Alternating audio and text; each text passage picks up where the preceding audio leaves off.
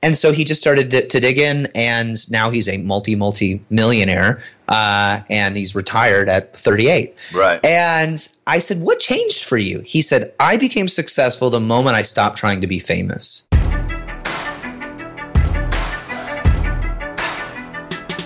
Hello and welcome to the Music Industry Blueprint Podcast. Now, I started this podcast as a way to give you access to the thoughts, ideas, and suggestions from people who actually work every day in the music industry on how to move your music career forward. Now, I'm blessed to have helped launch the career of superstar Taylor Swift, and I served as her manager for 2 years. I currently manage American Idol winner Trent Harmon, consult Scott Borchetta and the Big Machine Label Group, and have been helping thousands of artists around the world navigate the music industry. By the way, contrary to popular belief, there is no one-size-fits-all model when it comes to the music industry. So check out my website, rickbarker.com, take the quiz, and I will send you information specific to you to help you make sure that you are on the right track. Enjoy the podcast. Helping you navigate the music industry, here's Rick Barker with the Music Industry Blueprint Podcast.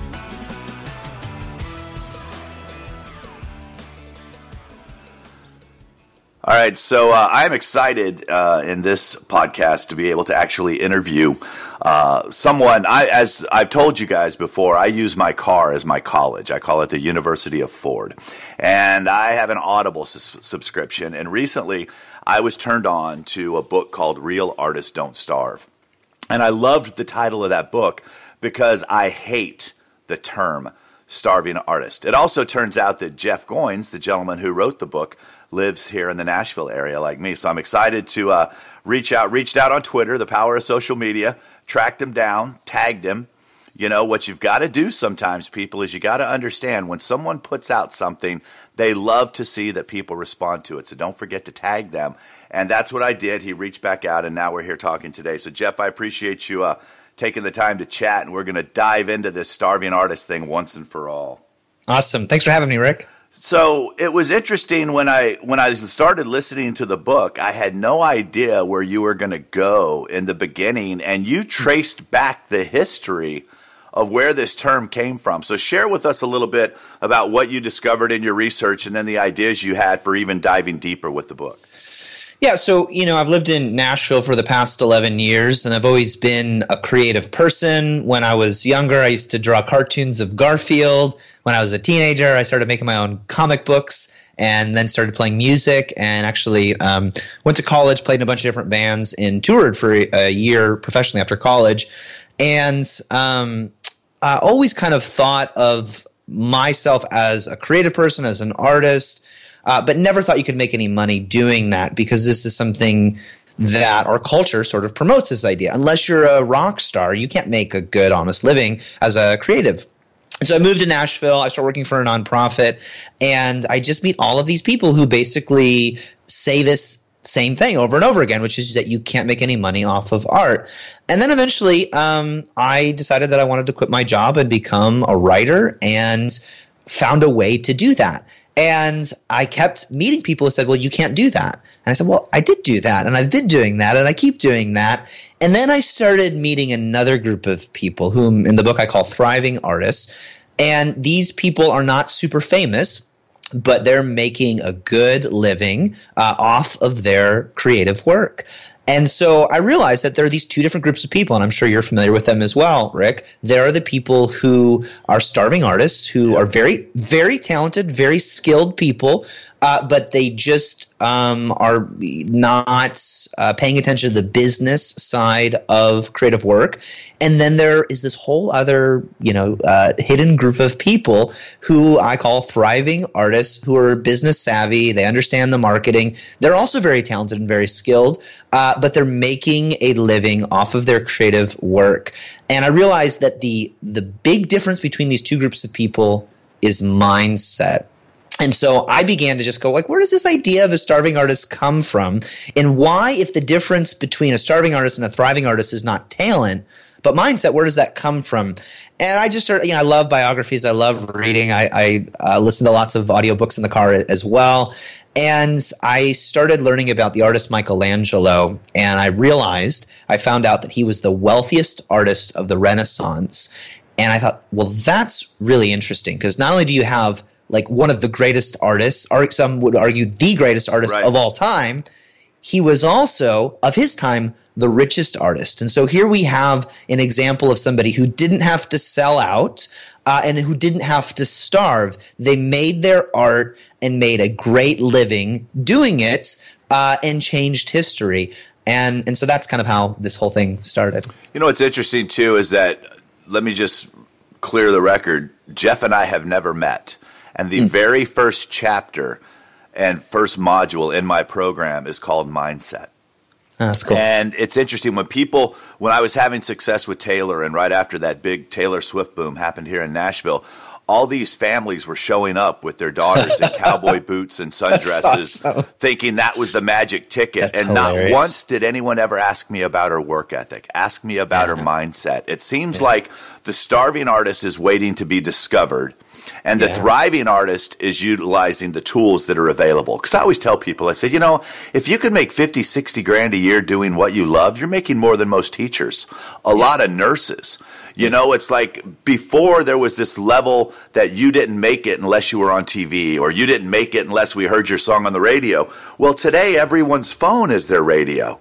So anyone can get their music on someone's phone. So I think the mindset is definitely where it all starts. And I love that you said that. For you, what was the shift for you? I mean, it's like you seem to be able to make it, but you probably had friends in your circle that didn't. What did you think you saw that they didn't? Yeah, that's a great question. It's interesting because when I started out, and I'm still fairly new to this. I've been doing what I've been doing as a writer, online entrepreneur, blogger, author. I've been doing this for almost 7 years. Okay, making a living at it, correct? Yeah. Okay. Mm-hmm. Yeah, I started it 7 years ago, and I quit my job almost exactly 5 years ago. Great. Okay. Yeah, and most of my peers, most of the people who are starting out trying to do what I eventually ended up doing, are still doing the things that they were doing back then. And I don't say that arrogantly. It's just interesting when you experience transformation. And and I have a handful of friends who made it and a lot who didn't. And so I think the story that our culture likes to tell is, well, you got lucky. Right. And one of the reasons I wrote the book is because I thought, did I get lucky? Because I'm not super famous, but I make a really good living supporting my family. My wife was able to quit her job. This was life-changing stuff for us. Made more money than I ever thought I could make, and I was able to do the kind of work that I never thought I'd be able to do and get paid for. It's really amazing. But the traditional path to get there, get famous, never see your family, travel a bunch, to become an author. These are the things that I thought I had to do just to make it. I didn't do any of those things, and yet I found a path to success. And I find more and more with thriving artists, people who are making a living doing their creative work, they are following this kind of road less traveled. And it really came crystal clear for me when I met a musician in Nashville. And I won't name his name because he doesn't want me to say who he is. But he was somebody who was on the radio years ago, and I remember him. I met him. I go, wow, what are you up to now? He goes, well, I'm not doing any of that anymore. He says, I'm doing this. He was still doing music, but he was getting more involved into kind of the business side, the stuff that happened behind the scenes, because he realized, he was making a decent living with a record label, $150,000 a year, great living. But he realized, wait, I'm selling hundreds of thousands of copies of my records. I'm doing all this. I'm generating millions of dollars in revenue and giving it away to all these other people. And so he just started to dig in, and now he's a multi-millionaire, and he's retired at 38. Right. And I said, what changed for you? He said, I became successful the moment I stopped trying to be famous. Ooh, that is a great line. That's tweetable today, too, by the way. I'll tag you in it. And I think that's true. I think somebody who's not – my wife worked in the music industry. I have a lot of friends in creative industries. I think somebody who's not in the industry doesn't realize how much fame can actually compete with success. And yes, I think sometimes fame leads to success, but I think our assumption is you have to get famous before you get successful. And today especially, I see creators – competing with these two different things. And I believe that you have to optimize for success or fame, but you cannot optimize for both. Well, and I also think, too, as you sit down, you need to reevaluate what success means to you because it's different to everyone. I also think you need to reevaluate what quote-unquote fame may mean to you with all these, quote, internet famous people that are out there that, you know, it's like, what are you getting into it for? A true creative, if they go with what most people say when I say, what is it you want to do? I want my music to touch as many people as possible is what they'll usually say. I want my book to influence as many people as possible. Okay, so then every day your job should be, how do I get my message in front of as many people as possible? So if you're sitting back waiting for people to find you on socials and waiting for people to discover you, you are going against exactly what it is that you said in the first place. And with the tools that are available now, it's like you can target people all over the world for free. You can go find them. The internet has opened up this world. Brendan Burchard said something. He says, if you have a message that will change people's lives, it's your responsibility to find them. It's not their responsibility to find you. And I live true to that. I mean, it was Brendan's book, The Millionaire Messenger, that changed my life. That's when I took my 25 years of knowledge. The premise of the book was make a difference and make a living sharing your knowledge and experience with others. And I'm like, okay, wait a minute. I'm in recovery, so I've overcome that battle. I've been sober for many years. I was in radio. I launched the biggest star in the world. I worked for a record company. I've managed artists. I've consulted artists. So I put everything online to go out and help people, and you would have thought that the world would have been lining up. Every dad with a talented daughter would have been beating down my door to find my stuff. That wasn't the case. Why? Because they didn't know that I existed. So I needed to go online, and I needed to get myself out there. And I put a lot of it out there for free. Why? To build credibility. You know, it's like, I love what Gary Vaynerchuk says, you know, in his new book, Crushing It. He said, there's nothing in this book that I haven't said in public. I've just organized it to save you a bunch of time. So spend the $25 and get your time back, you know, but I give everything that I say. I think of myself as the same way. And I'm sure in conversations, everything that's in your book, you've said in conversation with someone. You just organized it and put it all into one area. What's the next book for you? What do you think's brewing, or what is brewing? Yeah, I love that first of all, you talked about mindset. And I think one of the things that I had to get clear on, and you mentioned this, is you have to know what you want. And I think most people actually don't know what they want. They have some vague idea of what they think success looks like, but they never crystallize what they want and therefore never achieve what they set out to do. And so as a result, I mean, you probably know this, I know this, most creative people who don't get clear on their vision are miserable. They're famous, they're successful, they're wealthy, and they still haven't done the thing that they said they wanted to do because they never really figured it out. Correct. And so for me, one of the most interesting experiences is getting everything that I ever thought I wanted and still feeling underwhelmed by it. Wow. And so the past year and a half for me has been realizing I have everything that I need and I'm okay. And anything that happens after this is gravy. And it doesn't mean I've lost my ambition or my sense of drive or competition. It just means that I'm no longer using misery to drive me to success. Wow. I have a friend who's an entrepreneur, and he said, same kind of journey. He said, anytime I achieved a goal, I wouldn't feel good about the goal because I would just move the goal line a little bit further down. Okay. He said, so I never celebrated. I never had joy because I was afraid that if I celebrated for one moment, I would lose that drive. I would lose what makes me who I am. Instead of realizing I'm fine. I'm complete with, everything that I have. Right. And I have the freedom to go try things and succeed. I also have the freedom to fail, but it doesn't affect my identity, who I am. And so one of the most liberating experiences that I've had in the past couple of years of launching, I'm author of 5 books, multiple best-selling books, have a 7-figure business, and still go, I just felt like a failure. I was like, I used to work in a nonprofit job. I was raised lower middle class. When I quit my job to become a writer, I made $30,000 a year. The first year, I made over 6 figures. And so, I still felt like a failure. I'm like, why do I feel this way? So what did your therapist and you figure out? Well, I have a real therapist. Yeah, no, I'm serious. No, yeah, I'm pro therapy, man, because a lot of times sure. It's the most successful are the ones that beat the crap out of themselves. Oh, yeah, I know. Yeah, and it's really interesting. It's like no one is their worst enemy than themselves. Yeah. And it's interesting to hear you say that because it's so true for a lot of people, but most people won't admit it. Yeah. So he asked me a question. I had a book called The Art of Work, which is a book about how to find your purpose and calling in life. And it was an instant bestseller, sold 20,000 copies in the first few weeks.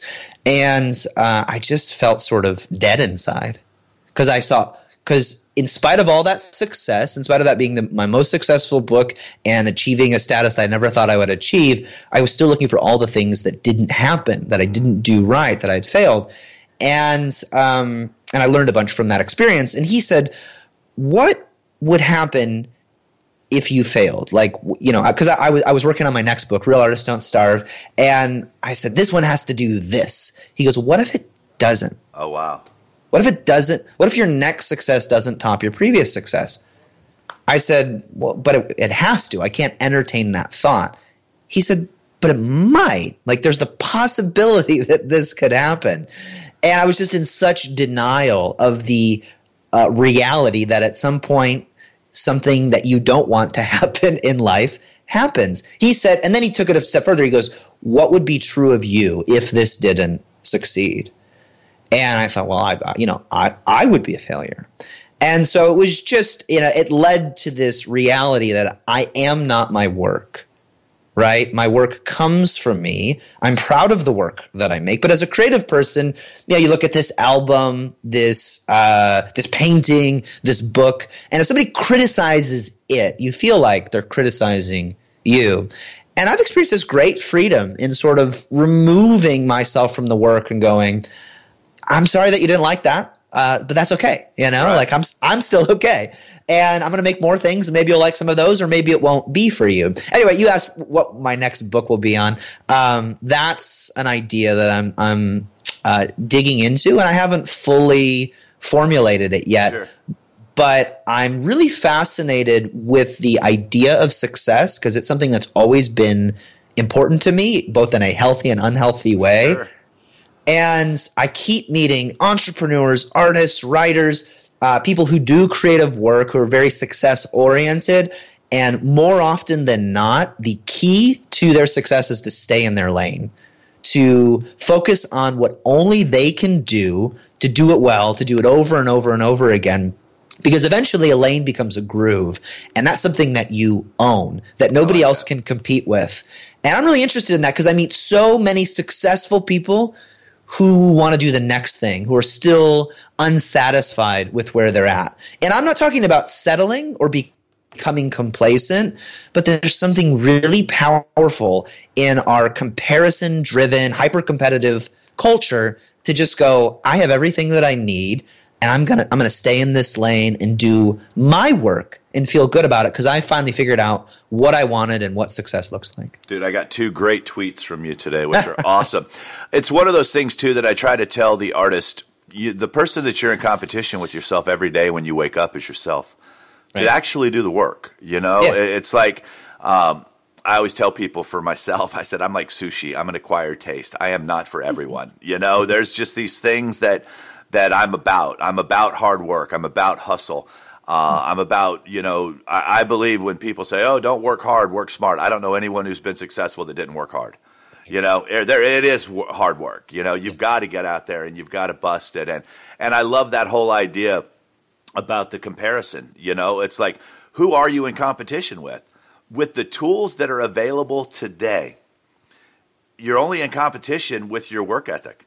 That's who you're in competition with. Are you going to roll up your sleeves and do what it's going to take for you to get the job done? And I'm excited for whatever it is that you do. I've really enjoyed this conversation. I just feel that as I'm listening to more of the book, I just find myself laughing because you just uncover these things, and it's like, your next book could be called Common Frickin' Sense. It's like life is just common sense. It's like the thought process, or we think it should be.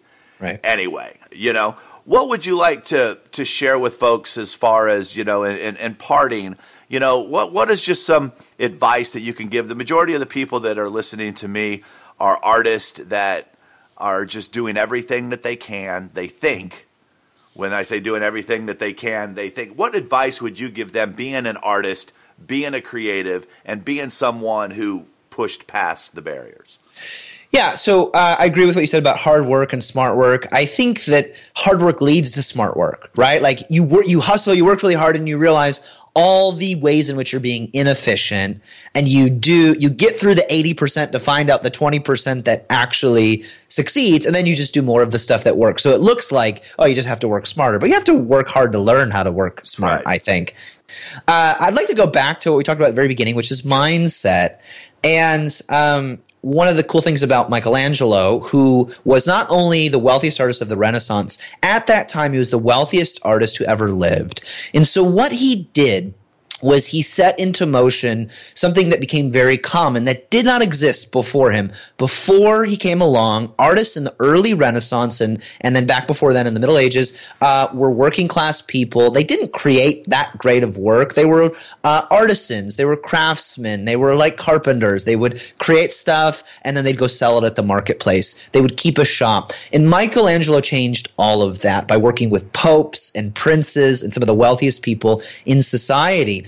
And the reason that he did that was because he grew up listening to a narrative from his family, which was that the Buonarroti family, which was his surname, was a noble family, and they had fallen out of nobility, and it was Michelangelo's job as one of the eldest sons. His older brother became a priest, so the responsibility fell on Michelangelo to take care of the family as the second eldest son who was going to go into professional work. He decided to become an artist, and his father's like, "Oh no, this means that we're going to be broke."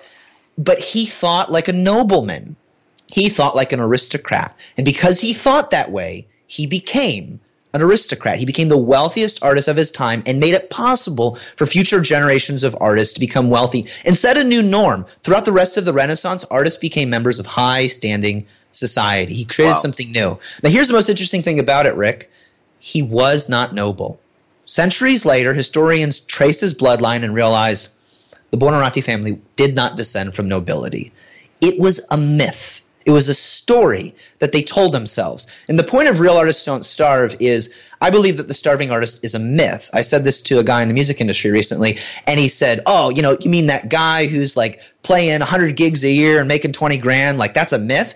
I said, no, a myth is a story that you tell yourself, and it becomes true once you believe it. Michelangelo and every thriving artist I've ever met tells himself a different story. I don't know Taylor like you know Taylor, but I can see enough of her story to believe that when she came to Nashville, she was telling herself a different story. Not, oh, woe is me, and maybe I can do this. But before you become a professional, you have to think like a professional. And so becoming a thriving artist, yes, it's about hard work. Yes, it's about getting those big breaks and making the right connections. But none of that happens if you first don't believe that you have what it takes to turn pro. And amateurs tend to think and act like amateurs, and people tend to treat them like amateurs. Professionals think like professionals and eventually become professionals. So if you think you can't, you won't. And before you expect anybody else to take you seriously, you have to do that first. Dude, I just picked up about 5 tweets with you. I'm sitting here going to myself, going, okay, I just need to get him on my once-a-month coffee schedule. because I could just get my whole Twitter content for the month. Man, I've really, really appreciated this. I love your perspective. I love your no-nonsense and simplistic approach. You know, sometimes it's like when we tell people what it's going to take, we give them these things that are unobtainable. And everything that you've shared today and we've talked about is very obtainable because it is a mindset. And I appreciate it. The name of the book is Real Artists Don't Starve. There'll be links in the show notes. Also, in the show notes, we'll make sure that we've got Jeff's socials. He is very active and does respond back if you say nice things about the book, which I would expect him to do. Also, too, if you'd like to figure out what it is that might be holding you back, go to the website, rickbarker.com. Don't forget to take the quiz, and you'll also see in there an opportunity on how we can work together. You can also download a free copy of my book while you're there. So, Jeff, thanks again. Much appreciated, and we will talk to you guys on the next episode of the Music Industry Blueprint Podcast. I hope you enjoyed this episode of the Music Industry Blueprint Podcast. Be sure to subscribe and tell a friend. Remember, there is no one-size-fits-all model when it comes to the music industry. So check out my website, rickbarker.com, take the quiz, and I will send you information specific to you to help make sure that you are on the right track. You've been listening to the Music Industry Blueprint Podcast with Rick Barker. You can follow Rick on Twitter at Rick Barker Music. And remember, you don't drown by falling into the water, you drown by staying there.